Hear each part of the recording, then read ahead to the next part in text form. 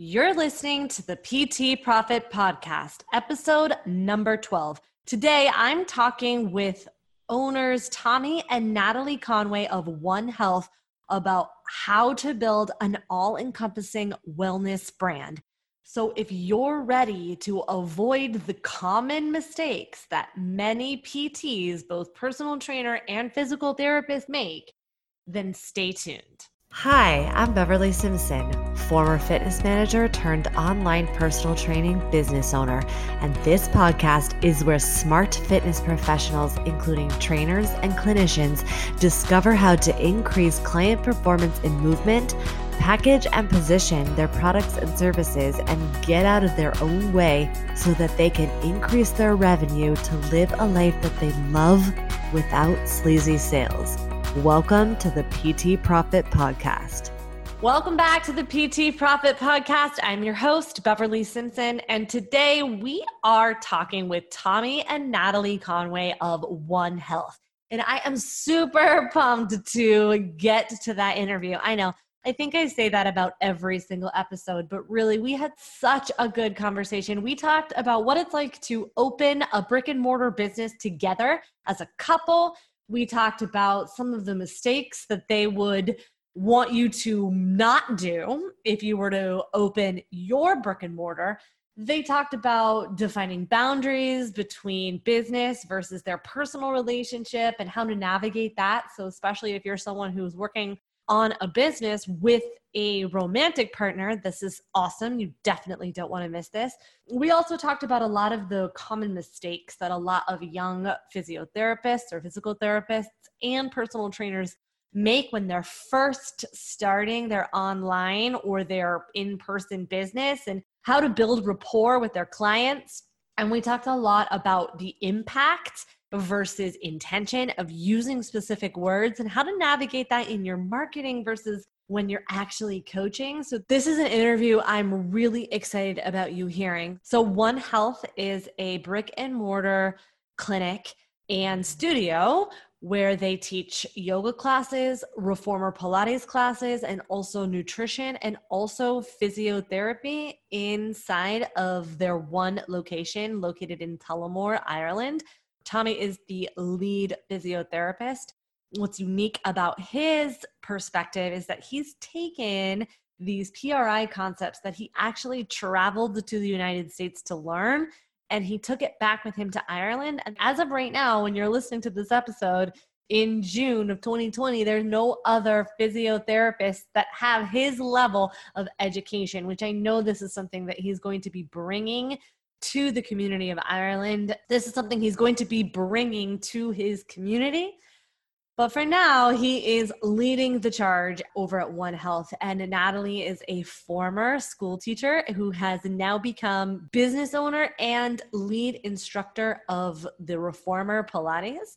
And she's responsible for the managing of the business and the day-to-day of the business. So without further ado, let's roll that interview. Hello, Tommy and Natalie. How are you? Hi. How are you? I'm great. I'm super pumped that you're here on the show today. So let's just dive right in. Can you go ahead and just share with us a little bit about who you are and who you serve? Yeah, so me and Natalie, we're a husband and wife team, and we run a business called One Health in Ireland. And the people we work with is wide variety. So I'm a physiotherapist, physical therapist, and Natalie's actually a primary school teacher. But we treat people from the ages of, I suppose, 6, 7 to 90 years of age, or even a little bit over, for varying conditions. And then we have yoga, reformer Pilates, and nutrition also in our facility. So a lot of different people. That's amazing. How'd you get there? We got there together. It took a bit of effort. Like, I started my business, it was originally called TC Physiotherapy about 5 years ago. And that was just a regular PT clinic, physical therapy clinic. And we slowly built up that business. And then we knew that we wanted to do something extra for our clients. We knew we kind of needed to bring in some form of exercise that we really truly believed in that would actually benefit like our long-term back pain clients. So we decided to open a reformer studio. So Natalie was the main instructor, and also been a primary school teacher as well, helped us because she kind of teaches everyone. teaches everyone what to do and tells everyone what to do. But no, we kind of got there because Tommy's brother, really, wasn't it? Oh yeah, actually, yeah. We got to the Reformer studio because of my brother. Reformer studios were really non-existent in Ireland, a few in Dublin, and Tommy's brother had a serious back issue and microdiscectomy on his spine in Australia. You tell better. Yeah, and he was kind of pushing me to look at Pilates, Reformer Pilates, but I'd done math when I was in college, didn't enjoy it, thought it was very boring, thought it didn't have enough detail, and Natalie actually booked us in for a class in Dublin after a night out on the Reformer, and after I'd done the class, I was blown away. I just thought it was such a smart, simple. It just got all the right muscles, you know. It got the stuff that we find difficult as PTs or strength and conditioning coaches to get working on people in a good position. You're not talking your hamstrings, your triceps, your obliques, and it hit all them spots in a 50-minute workout, and I was very impressed with it. So from that day on, after doing that class, we just said we have to open a studio. So we did. About 3 years ago now. Yeah, 3 years ago. Yeah, coming up to 3 years, and then we got married, and the businesses got married as well. So the clinic moved into the Reformer Studios hub, and that's how One Health grew as well. Our community that we built were asking for more and more. They wanted to see more and more. Some were talking about yoga. People were asking us about eating the right stuff, and we said, look, we need to give all these services. They're asking us. We obviously aren't knowledgeable enough to give that because we're not qualified as nutritionists, and so be it. So that's why we developed One Health, because of our community and our great clients, and they loved our environment. So we said we need to give them some of those services. So that's how One Health came about. So how far is Dublin to you? Like, how far did you have to go to this Reformer Pilates class? Oh, only an hour. Ireland's tiny. Like, we're right in the middle of Ireland, so from one side of Ireland to the other is 3 hours max, and that's up and down. It could be 6, I'd say. Don't hold me to that now. Anyone that's listening from Ireland, some person will be like, "Oh, he's got that wrong." It's an hour drive from Tullamore, where we are, to Dublin. No, it's an hour. It's an hour. But listen, I'm not driving an hour to go to Reformer's Pilates class, so that was commitment. Yeah, especially after a night out as well, Beverly. And we like a good night out, so that was commitment on my end, yeah. Natalie had it all planned. I didn't know what was going on. Because back then I was stubborn to it. I didn't want to do it. Because my experience from it was, I suppose, bad. And it's like when clients come in and say, "Oh, I've tried Pilates before, but I didn't like it." When your experience is bad in anything, you get a bad taste for it. So I kind of knew, Natalie knew it needed to be pushed a little bit because she could see the opportunity in it. And also, we had to amalgamate together as a couple to become business partners, which is always tough. Mm-hmm. Yeah, I definitely want to talk about that today too. But Natalie, you were a school teacher, right? Yeah. I didn't actually realize that. So how did you get into learning about Reformer Pilates? Well, it was from that, because we had the business idea from Tommy's brother, Michael, and we just, after we did that class, then we said, look, I need to go do the training, I need to go do it. And we went up and I trained in Dublin, and then we qualified, and then we did a lot of in-house training as well with Tommy's knowledge of PRI, and we kind of tried to, Tommy's system, and Tommy's a lot of study all around the world, and we tried to bring some of his knowledge and systems to practice as well, to give the One Health experience to our clients. So that's how I came about, and I was double jobbing there, so I was going from school, and actually I used to do morning classes, so I was doing a morning class, then going a bit of teacher in school, and then going back in the evening and teaching more classes. So it was full on. It was fun though, but yeah, that's how it all came about for me. I was maybe forced to do it. Tommy's a tough taskmaster, maybe. I love that. And Tommy, you brought up a good point when you talked about how, I think people have these preconceived notions of what Pilates is supposed to be like. They think like yoga, Pilates, they loop it together. And I know for me, I had that perspective of, oh, it's just stretching. It's not real. It's not really working out. Yeah, like when I started because we opened the Reformer Studio and I didn't teach for about a year. We opened the Reformer Studio in 2017, September 2017, and then I went and done my posture restoration certification in Nebraska in the end of 2017, December.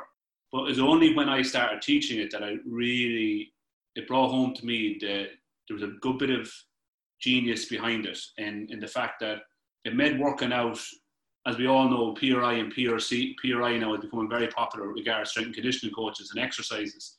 For me, Pilates does all that in a 50-minute class that people can enjoy. You can do all the good stuff that you want to give them without them even knowing, which is great because you can actually treat your clients safely. And on a reformer, it's amazing the muscles and the change you see with people. Like we see people that are not able to stand up straight and they just become like a ballerina walking around. And it's just, I always like to think in our local community, I know by the way the people walk that they're our clients. They have that good posture. They have that good look. That's what we're proud. That's what I'm proud of anyways, to see that we actually have that sustainable change with people, which is hard to get. Mm-hmm. It isn't just stretching. It's a lot more than that. If you want to feel a burn, that's what you need to do. You can't hide. You can't hide on it. No. You can't cheat. I'm the worst person in a gym or a gym class. I want to cheat. I want to hide. I want to do less reps. You just can't hide in the reformer. You just can't. It doesn't let you. You have to perform on it and the resistance and everything. It's a genius, as Tommy said. It is a genius piece of equipment. Like it's changed my whole body shape. And over the last couple of years, we've seen our clients who've come in, like Tommy said, they're standing and wall controller. Like even for some people, like I know I find after having Molly, the baby, like you kind of feel like you're kind of rolling over a bit too much because you're holding the baby the whole time. So it just fixes that posture. It makes you sit up taller and more conscious of your presence, I suppose. So it's cool. It's an element. Like it's like anything. It's another form of exercise. But for me, with what I studied in America with PRI, it's just done it in an easier way. It makes more sense. And for a long time, it kind of muddled my brain a little bit, where I didn't know my own system because I felt it was actually just easier to put people on a reformer and train them than to give them one-on-one exercise that they do at home. And that's what makes it good, because most people want to go to a group environment for entertainment. So it made our lives easier, I would say. Mm-hmm. PRI, I feel like, especially for new strength and conditioning coaches that are new to PRI, they're excited to take on these concepts and these exercises, and they just want to keep their clients on the floor. But what most trainers miss or don't recognize is that you're not going to get client buy-in or client adherence if the exercises that they're doing aren't fun or don't also meet their goals. Yeah, like that's so important, that if you see someone that's full of energy bouncing into the room and they're like an energizer bunny, they don't like moving slow. Now, that might be the right thing to do to help their body, but they won't stick to that program for long. So you can tell them that straight away. You can say to them as a young PT or a young strength and conditioning coach, you're full of energy. I know you want to go fast. Let's do this for 2 weeks. Then I'll let you go fast. That's understanding, because a lot of them exercises are very slow, boring, isometric holds. They do work, but don't forget, like you said, that clients want entertainment. And the people that have a basic level of knowledge, they still have a large client base because they know how to entertain. And I understand that in my game, as well as the Pilates studio. We have to try and show a bit of, that's what I've seen with Pilates studios before. They use big words and it's boring. Like, use words that clients don't understand instead of telling a joke or something like that, which people would enjoy a lot more. And that's what I think that we try and bring. I try and bring it anyways. Tommy's the comedian of the year. Yeah, I don't think I never sent you my comedy sketch, Barbara. No, you have to, for sure.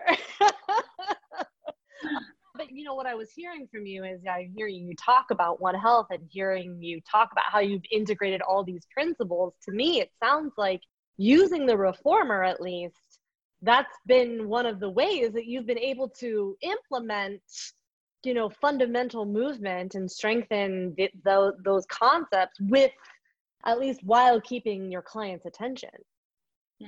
Yeah, it's been an easier way to get someone out of long-term back pain, correct someone's posture.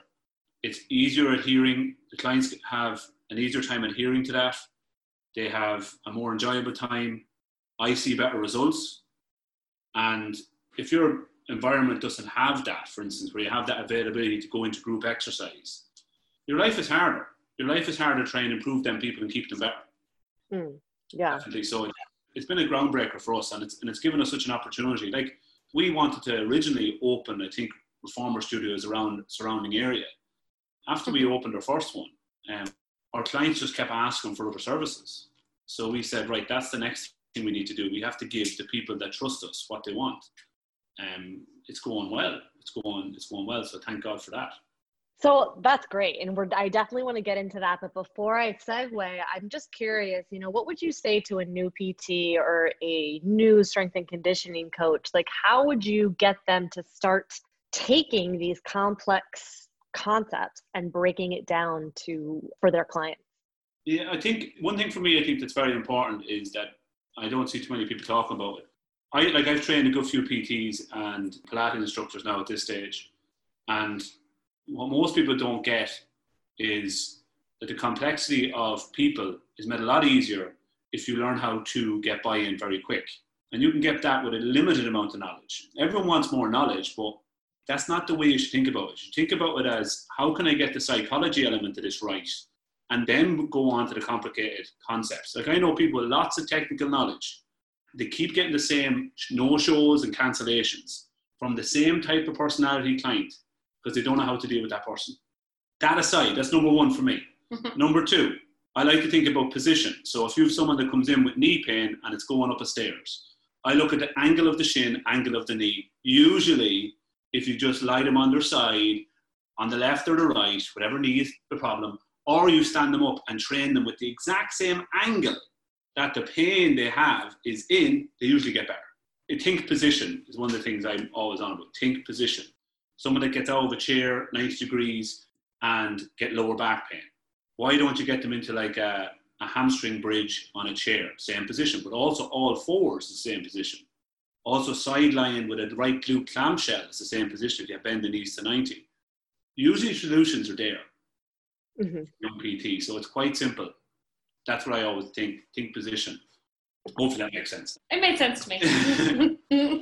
It does make sense. I think what happens though is that so many people get stuck into these little boxes. They get stuck into thinking, oh, if this isn't in my textbook or if this isn't what we went over in class, then it can't be right. Like, I think a lot of people struggle to think outside the box and think about things like, oh, we can't squat because the knee's sore, not recognizing or realizing that a person is literally getting into that position every day when they're getting up from a chair, when they're going up the stairs. Like, people are always in that position. I think oftentimes, especially if you're at the beginning, it's hard for people to think like that. Yeah, I think with young PTs I've seen as well, they don't challenge themselves internally. So like, what I would say, example, if I'm giving a client a diagnosis, I give them a diagnosis and I give them a timeline, but I also give myself an internal timeline of what I deem they're going to improve on. So I challenge myself to make my job interesting. Like, I play the game. Well, I think young PTs come in and they say, oh, I'll see you next week for another appointment. Hopefully you'll be improved.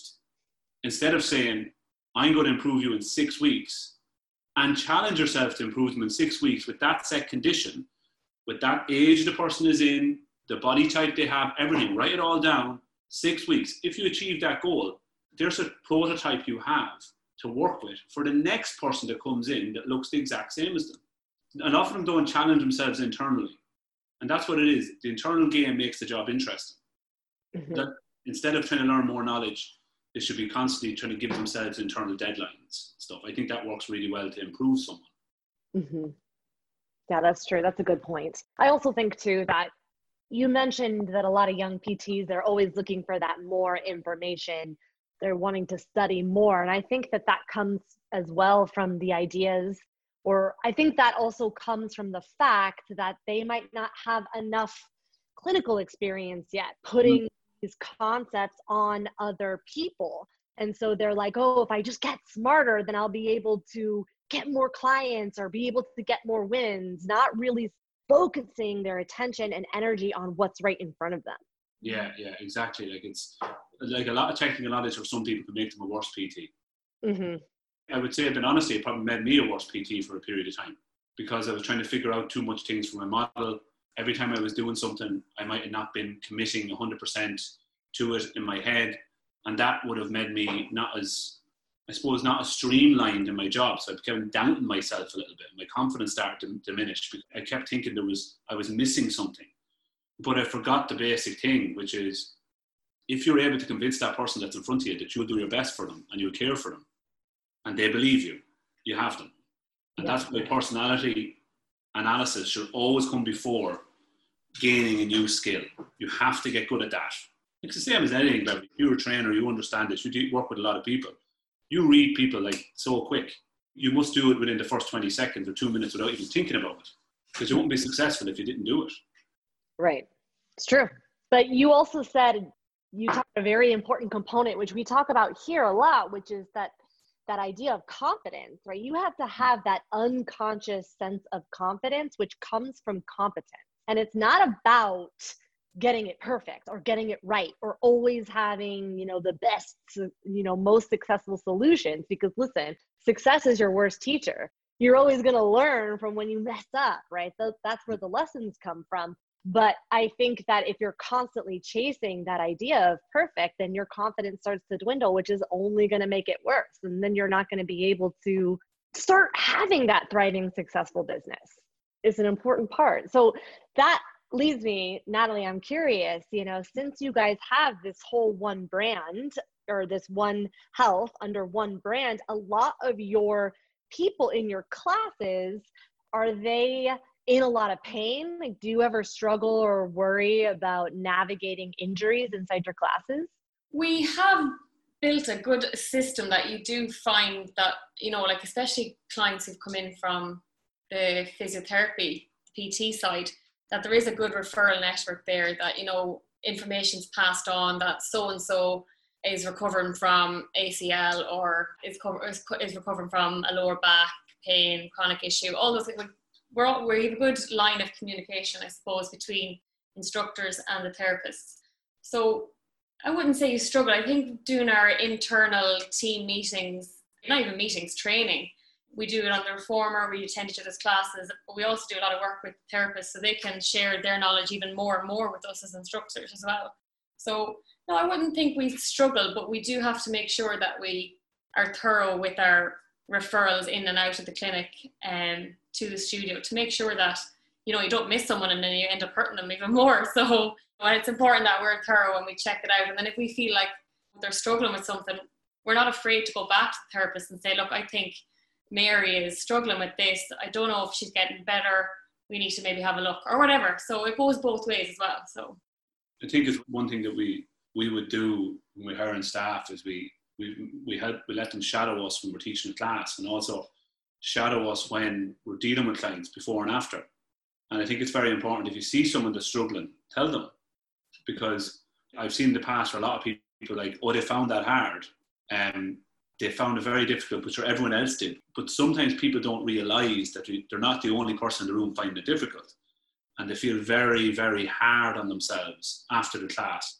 So it's important to tell someone that they are doing it wrong if they are, and it's important to always tell them that there are other people in your boat as well. There's other people that have come through this process. Because you might never do something to injure them in a class. No. But they might walk away 2 days later and perceive that whatever they've done came from your class. So it's just a really good system of saying, this is what you're going to feel from this. Mm-hmm. It's okay if you don't, if you do feel a little bit sore. Because when you train, there's no such thing as training and not getting an injury. Like, the more you train, the more injuries you're likely to get. Mm-hmm. That's just common sense. Like, you're pushing the boundaries. So people need to understand that. I think that's what we always tell our therapists and our instructors, is to don't be afraid to go up to someone, and we just want them to do it absolutely the way we want to do it. We don't let people come in and dictate the class. We control the environment. That's very important. Like we've always said, like preempting things as well. Like sometimes, there might be a certain position that in the general population, you don't normally move that way. So you're going to say, look guys, you might feel this slightly in or wherever, and don't worry, you will feel it there. So you preempt instead of them saying, oh my God, should I feel this here? Blah, blah, blah. They already know, oh, it's okay. I'm going to be okay. So we try and teach that to our instructors as well. That's important. We have to do a lot of that with any sort of training of lumbar spine. Say, everyone's complaining about that low back. I feel the back. And you're like, well, there are muscles there. Yeah. Like we do an exercise where you lie face down and prone, as you would say, and you're meant to lift up your whole body using the straps, and you extend your spine and you use your buttock muscles. It's a brilliant exercise. Most people are very poor at it. And before I even teach that exercise, you're going to feel the muscles in your spine. That's okay. Yeah. That's okay. That's what we want. Because if you don't say that, people think you shouldn't be feeling it. Mm. And I think using the word spine instead of back is important also. Oh, yeah. Talk about that. Yeah, like when you say back, people say I have a bad back or I have a sore back. But when you use the word spine, it gives it that it's a stable structure. It's something that people can actually physically see when they close their eyes. Most people can. And it gives it more of a kind of a scientific, I suppose, wording that most people won't associate with pain. You don't say I have a sore spine or I have a bad spine. Use that terminology. We don't over in Ireland anyways. I don't want to watch you do in America. Trump's your president now. It could be hilarious. You don't have spines. You don't have spines. Oh, yeah. I mean, that's interesting. Like, you really just got my mind thinking there for a second because, you know, in marketing, I'm always teaching, you know, you want to use the language that they're using. You want to meet them where they're at and then carry them along for the ride. So I feel like that, you know, and then it's kind of like that concept of, you know, give them what they want, but also what they need. And so it's interesting to think about it like that in terms of, you know, when you're marketing versus when you're teaching and coaching. It's different. Yeah. And it's important that like that's what we have to do when we hire staff is we certain words we use, certain words we don't use. Mm-hmm. Like you forget how powerful words are. Like it depends of the personality of some people, but some people cling on a word. They're like, we see it in clinic. One of the biggest lessons I ever had was a client to come in and said, "I'm not dizzy, I just feel off balance." And I was like, okay. I've been to loads of people like doctors and surgeons, and this person referred me to you and they said that you'd help me, but I'm not dizzy. So the first thing I said was, okay, stand up. And she stood up and I said, "Do you feel dizzy?" And like that, I just went, she's gone. So I don't even think I tried to book another appointment. I just knew, well, it was over. So at that time, I was like, but we make them mistakes, but I realized that words from that time on, I realized what I try and do in clinic is whatever verb they use to describe their issue, I repeat that verb back because that's a verb they're comfortable with. I do that too in terms of in marketing. Like that's how you're going to build instant rapport with someone is when you start mirroring their language back to them on a subconscious level. They start to feel like, oh, this person gets me. No, I just use the same word that you just said to me. That's why it feels like that. Or not and the fact that you said that words are super powerful is something that most people miss. They don't realize the impact that their words can have because, like you said, people have emotional responses to things you might say. That is so important. Mm-hmm. It's the most important, probably. Mm-hmm. That it's the most important for both rapport, also getting them to adhere, to also getting them out of pain. And when you start saying things like spine instead of back, they will trust you more because they won't associate pain to the word spine in the way that they might if you're using the word back. Yeah. What other words would you, that, you know, off the top of your head that you teach inside your clinic? In clinic or in studio, let me see. What is it? That's a really good question, Beverly. Where is that word sheet? Yeah, can you give us a PDF download of the words not to use? No, I'll give you an example of like in clinic, if someone says that I slipped a disc, I don't know if that's universal language all over the world, it probably is, but if they're that convinced that a disc slips, I'm not going to argue with them. My job isn't conflict. My job is just to improve them. So I don't want to argue with them until I know that they like me better than they do that phrase. Mm-hmm. That's the only time I'll pick it. Regarding other words, you really have me now for the words that we don't use. Certain cues we don't use. Mm-hmm. Like belly button to spine.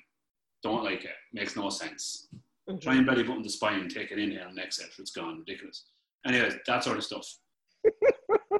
But I like it sometimes because it's so literal to some people when you're RQing in a class. Like they'll straight away get into a better position. This is what happens. This is the little internal arguments we have, you see, because I love that. But it doesn't make any sense to me. So I can't put my heart behind it. I'm just going. Yeah, I appreciate the knowledge and the justification behind it. But for some people, they can do it and then they get into a better position.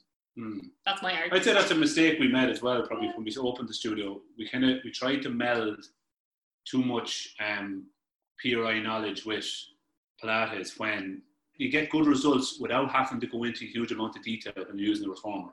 And we went into probably too much detail, which made the class less enjoyable. Instead of just let this brilliant apparatus do the work for you. and get your queuing more refined. Boom, boom, queuing. So we don't have an answer to that question, Beverly. No, you did. You do have an answer.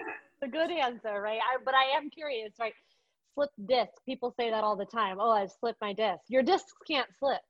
No, like I always say, if you can imagine like there's not a Coca-Cola lorry, the big one that comes at Christmas. Imagine it was small and it hit you right in the spine at the same speed and force. Then your disc could slip. You haven't been hit by that Coca-Cola lorry, so your disc is not slipped. But that's only when they like me better than they like the diagnosis. You're right. Got it. Okay, so this was a beautiful segue into what has it been like working together, merging your company, creating this brand, and also, being brand new parents, marriage. Talk about it. You go first. Where do you start? Well, it's been, I don't know if it'd be for everyone.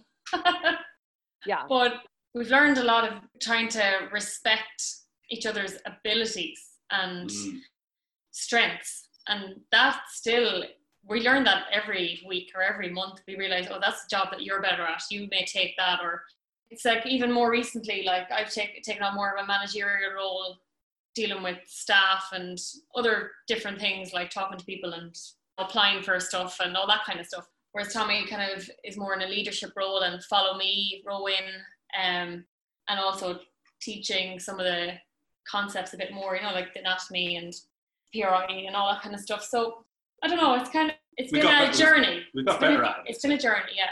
I do think when we were working with Kyle from Kyle Dobbs, Compound Performance. Brilliant help. Really helped when we were rebranding and trying to get systems in place to allow us to probably function better as a partnership in business, because the lines were getting really blurred with a partnership in marriage and business, and you do this, I do that, and it was just all over the place. So like Kai really helped us develop systems that we can put into place, and then anyone can come and join the company. Or if I stepped away, like I'd have to for a while with the baby and stuff, that I was a little bit not as involved, that things were still being done, people knew what they were doing and knew what I was doing, and someone could pick up the slack, I suppose. So I think it's been a journey, and I don't think we'll ever end that journey, because you have to keep learning, and we're both evolving, I think, and the business is evolving. Like we've new concepts now. Yoga Nutrition just launched, and we're trying to tease our way through that now. So it's something that I think we've got better at. It's definitely something I think we've got better at as a couple, and it's also, I suppose, good to have people like really good mentors like Kyle was to us, to slowly leave the hints that this might not be what you're tailored to. So for example, like Natalie said, she manages staff now. I don't do any of that because it does not suit me to do that. I'd go into a meeting, and if I seen someone raise an eyebrow, I would extend the meeting and try to get them to lower the eyebrow. And I'd be trying to compensate for them because I might have said something wrong. Natalie will never see that eyebrow being raised because you just don't see it. It's not in her attention span to see it. Meetings are timed, she does them, done. You go as a staff member, and if you have a problem, come back to me. But I think that's very important. And Kyle led us to the point to understand that stuff. I think it's good to get mentoring off other people, because especially as a couple, if you're not getting mentored from an outside source, you really, because you two of you really are invested in it. It's not dealing with another staff member. It's dealing with a passionate business owner who wants this to work. And you need someone to go, sometimes, not always, but sometimes to come in between the two of you and help you. Just look at it objectively. Yeah, look at it objectively. Yeah. Get the emotion out of the room. That's the most important thing. Because as a couple, you like each other and you fancy each other. So it's not like you're... Tommy got his haircut, especially. Yeah. Well, yeah, because you often hear all the time, business is not personal, but how can you say that when your business partner is your partner? Yeah. Like there is times, and obviously people have bad days, like everyone has bad days. There's days where you're a bit stressed or whatever, and then especially with the new baby and everything else. Baby Molly, yeah. She's the best baby, but at the same time, at the beginning, it's hard to find your feet, and sleep is not as good as it was, and you're just trying to find the balance again. So look, we've now have good structures in place. I think like we write things down, or we have a structured meeting like together. Like for business, we have a meeting. We have to, because we were having conversations at every cup of tea or during dinner, or if you're going out for a walk, like we're having too many conversations about business at times when maybe we should have been talking about something that's not work. And we're kind of trying to learn to switch off and just be a couple and then have business as business, you know. So we've learned how to try and do that as well. That's still a work in progress. It's always a work in progress. Like everything is constant. You have to constantly work at it. Mm-hmm. Well, I'll say from my perspective, I think that one of the things, just even in this conversation, one of the things that your brand does really well that I think a lot of personal trainers miss is that networking concept, that networking idea, which is where you don't have to be the one-stop shop as one person to like fix all the pain, get the strength and conditioning, to do all the nutrition. And I think as someone who used to feel like that, I think that comes from that feeling of like, oh, I don't want my client to think they don't need me, or that I can't do it, or that I'm not good enough, not recognizing and missing the fact that you need to have a team of people and perspective to help this one person. And if you can actually do that, then they're a client for life. Yeah, that's like we've seen it in the past where we have, as others have, we've referred out. And we never had a bad experience of referring out. But when you see people that you really want to refer to, and they then can possibly work with you and for you, you make moves to make sure that you can get them people in place. And we're lucky enough that we have them people in place. Like that's one thing, that a concept I didn't get when we started the business. I remember when we opened the Reformer Pilates studio, so my clinic was in the town, the Reformer Pilates studio, slightly outside the town. I remember one client came in, and this is how stupid I was about business. He asked me to help him with his back, doing some back treatment. He says, I heard Pilates be brilliant for him. And I said, oh, there's a new studio after opening outside the town called One Pilates, meant to be brilliant. And he goes, all right, yeah. If I had said, here, this is what you need to do. It's me and my wife on it. You need to go to it. He would have went to it. Mm-hmm. That concept for me was alien. I wasn't good at. Well, Tommy's really reluctant at the start. He wanted to keep the clinic separate to it. It's like your little baby. It was his, when he came out of college, he set it up and it was a brilliant, booming clinic, but he wanted to keep it separate. And I think I agreed with it at the start, and then I think we just had an apparition or something. It was like, what are we paying? 2 rent, 2 ESB bills, we were actually having 2 everything. We went for a meal for Natalie's birthday, and I was sitting and eating a pasta dish in an Italian restaurant in town, and I was just there like this. Oh, fuck that. We're just putting it all together like. And it took about 5 months. It was 5 months, yeah. But there's been 2 situations like that in my career where I just have had a total blank for 5-6 months, and I've been hard on myself to think, why didn't I make decisions earlier? One, when we were trying to move to 2 businesses together, and the other was when my first physiotherapist I hired, Andrew O'Neill, AON Physiotherapy in Clare, brilliant lad, when he was telling me he was leaving, like he told me he was leaving in December and he was going to leave in July the following year. I never advertised for a job till May. I was just like in a kind of haze. Right. Because, and that happens to people in business. And I think when it happens to someone else, I'll have a lot more empathy than I probably had before. Because we go through peaks and troughs. The most important thing is when you go too high, you don't get too above your station. Right. That's why having the lessons are the best, because that's when you'll learn. You had to go through that in order to learn that lesson. Exactly. You can teach other business owners who are going to open their business. You're going to be like, here, don't do the mistakes that I made. Right. So it's good. Yeah. Like, and that sort of stuff, like, I think is important to teach other people.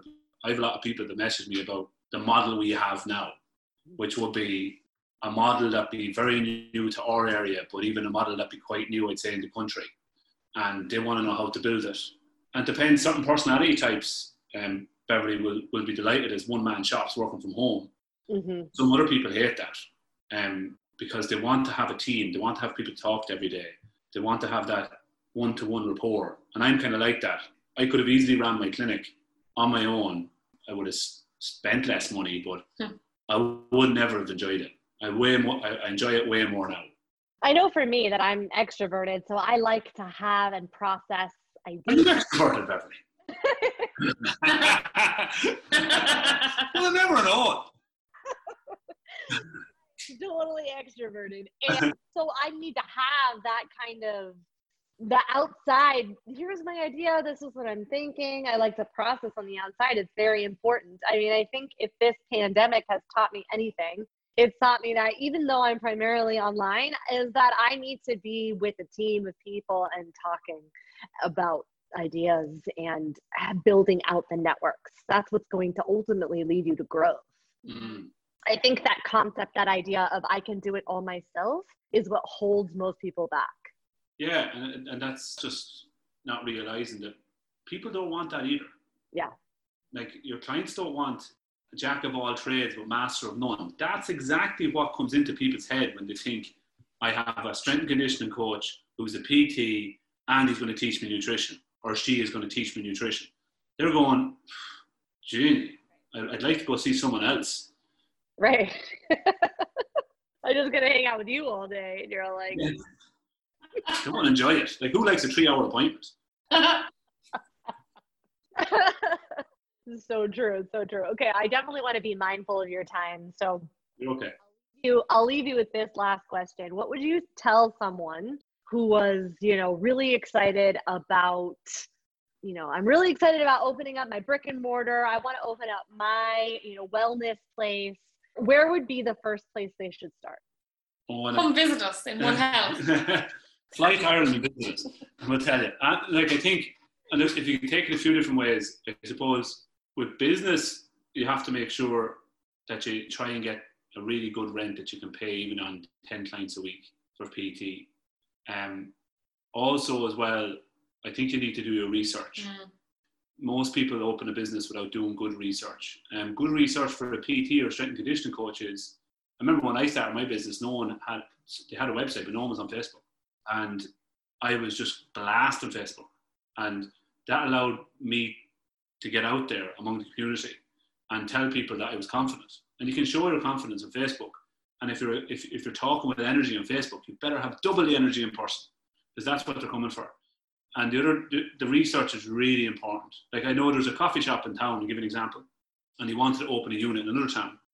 So what he done was, from 6 o'clock in the morning till 9 o'clock in the day, because he's selling morning coffee, he sat at the location that he was going to rent with a counter for a month so he'd get footfall.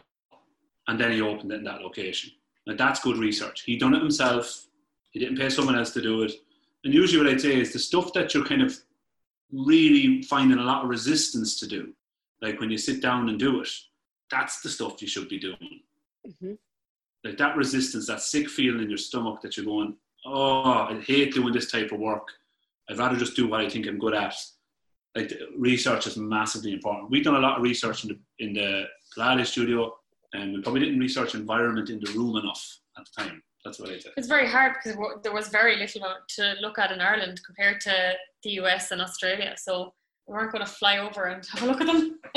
Also, one thing I'd like to say as well is that when you're young and you're new in a job, by God, have a bit of fun. Like, the people that come in and they're so serious. Like, with PT, it's quite simple. You can't kill anyone with a physiotherapy exercise. So, like, you're not gonna break a leg. You're not doing surgery. So stop thinking that you're making these massive changes when you're not making such changes. Like, I often say with someone, should I massage the hamstring or the glute? Massage both. It's going to make very little difference. So, like, don't be overestimating your value. You're not that important to that person. Have a bit of fun. Have a bit of fun and knock a bit of crack out of it. Because if you don't enjoy it, they won't enjoy it. So true. And I'm laughing so hard only because, I worked with Kyle too. I was Kyle's assistant fitness manager for a while. And he used to tell me all the time, Beverly, you work at a gym. It's not that serious. Exactly. It's important. And I have to remind myself that all the time, like, especially when, we just get caught up in what I call the world of adulting, right? I got to do this, I got to do that. And you just think you'll have these moments, like, if this pandemic hasn't taught me anything, it's taught me this, that it's just not worth it. Our life is just so short. And if we can't enjoy what we're spending our time doing, then why? Yeah, like you'd see a lot of, now what we see is with young PTs, that if they're outgoing, like conversations and like having conversations, stop in the street when they're shopping and chat someone, and their partner is like, come on, stop talking to people. you need a brick and mortar business. You're not going to survive because you're not an introvert. And the one thing is, like, don't forget as well that, this is my opinion, but a lot of introverts are boring because they don't entertain people. Like, and you shouldn't be in face-to-face business with people. You're not suitable to it. So realize that. It's small traits that you like doing, like having conversation, working in a team. That's a brick and mortar business. Online, you can do it as an element, but it's not going to stimulate you. Right. Yeah, introverts sometimes are boring. Well, what I'm really hearing you saying is, recognizing and knowing your strengths. And it's not that you're ignoring your weaknesses, because that's how you grow. But when you lean on your strengths, you'll just live a happier life. Yeah. And I remember when I started my PT business, I didn't have a care in the world. Like, I was fearless. And it's because I always kept saying the same thing to myself. What harm can I really do? I'm not that powerful. I don't have a scalpel in my hand. I'm not a surgeon, a brain surgeon. And if you go with that mentality and you try and do your best to get to know the clients, it'll be successful. And care for them and ask them questions. Yes. I say this in marketing all the time, but it applies, and I've said it a million times even on this podcast, is that, and it applies to training, is it's all about guessing, testing, and assessing. That's it. And then just playing the game. Yeah. And then just redo it. Do it over again. Yeah. I know, it's fun when you play the game. And I think that's... So, yeah, I think we answered that question somewhere. What was the question? For a new person starting out, what would you tell them? Introverts are boring. That's going to piss so many introverts off on Instagram now. They're going to be like, oh my God, I love all my technical knowledge. Yeah. No, you did. You did answer that question. You talked about the company made properly, by the way. So that's. But you did answer that question. You talked about, recognizing your strengths and playing to your strengths, coming up with a network of people to fill in the gaps. Yeah. Too. What else, Natalie? What would you add? If you are bringing people in, you have to like those people. Or you have to have, be similar at least.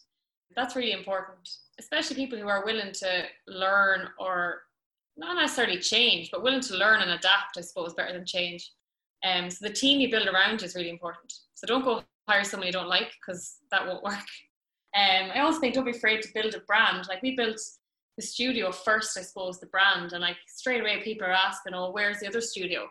Do you have any more? We built the brand, we were wearing the clothing, our signage, everything. It's just important. Do all those things well. Don't cheap out and go for the cheaper option, or no, I'm not investing in that. Invest in your brand, invest in your marketing. Yeah. Hire Beverly to help you. And me and my brother actually had a conversation with this the other day, where he now has a business where he helps build a brand for people. And he was saying the biggest mistake he made with his business, and we were talking about, was that if he had $100,000 budget, he would have spent 90,000 on a fit out and 10,000 on clothing and stuff for his staff. He said now he would have spent 50 grand on a fit out. He'd spend another 10 grand on clothing. He'd spend 30 on marketing. And getting it out there, because even now with our business, a lot of people in the community, I believe they know we're there, but we haven't shown them our value to them. And you won't do that unless you market to them. It's true. Especially on online business, so many people can enter. They can pretty much get a website on Wix for free and then say they have an online business. The ability to get into the market online now is awesome, and also very easy, which means that the majority of your budget is going to be spent on marketing and messaging. And the reason why you need to do that is because when there are so many people that have access to it, you need to know how you can set yourself apart from other people. You have to. Your messaging and marketing is key. Yeah. We've definitely learned that recently, the marketing side of things, that it's just, you have to do it, and and do every avenue of it, not just one or the other, or let something slide. So it's to stay on top of that and be organized with it as well, purposeful and organized. Which is only going to come when you do it, right? People want to try and read and learn and research, but you're not going to learn how to swim by reading a book on swimming. At some point you have to get in the water, and then you'll learn from there. You'll learn when rubber meets the road. Yeah. Yeah, I suppose people think of it as a waste of money at times because they don't see direct sales, but that's not the point of it really. The point of it is to try and play that game as well. If you just look at every part of business as a game, some people get real enjoyment out of risking 60, 70,000 on a business venture as like they were watching a horse race. They have the same enjoyment. And for me, that's tough. Now for you, it isn't, Natalie. Like I would procrastinate about making decisions. But one thing lockdown has shown me is that I'm not afraid to go for it now, as hard as I want it. I'm not afraid to do that now. Because if you believe in what you have in your business, you might as well go for it. And that's what we expect to do now in the future. And I know like someone like yourself, Beverly, has always told us, go for it. And I'm probably the person that's like, no one will buy it. But I'm always like, yeah, sell it. You haven't made it yet. Who cares? Just sell it. Sell everything. Sell Molly. I want that. No, don't sell Molly. My husband listens to me sometimes, but it's funny that you said that because my husband will listen to me sometimes and he'd be like, I swear, if you think you could sell Gwen and Abby, you probably would try. I just did it. Mm-hmm. Lockdown, you would have sold them, Beverly, be honest. Oh my gosh. I had to look at videos of like my kids being cute to remember that I love them.